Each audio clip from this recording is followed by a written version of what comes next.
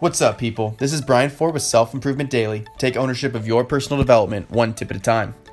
Today, I want to share something that the great majority of us are unaware of but subject to. And now that I'm addressing it, you most definitely will notice it more in your life. Today's tip is to quit hiding your body and instead choose more confident poses and postures.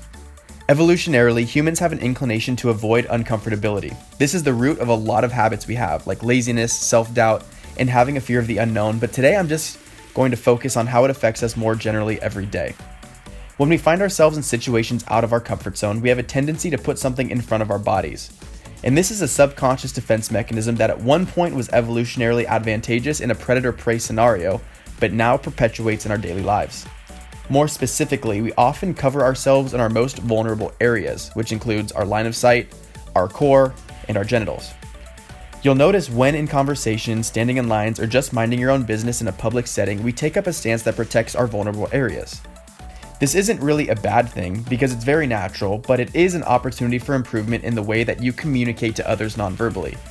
Instead, find a powerful and confident posture, especially when you're feeling uncomfortable.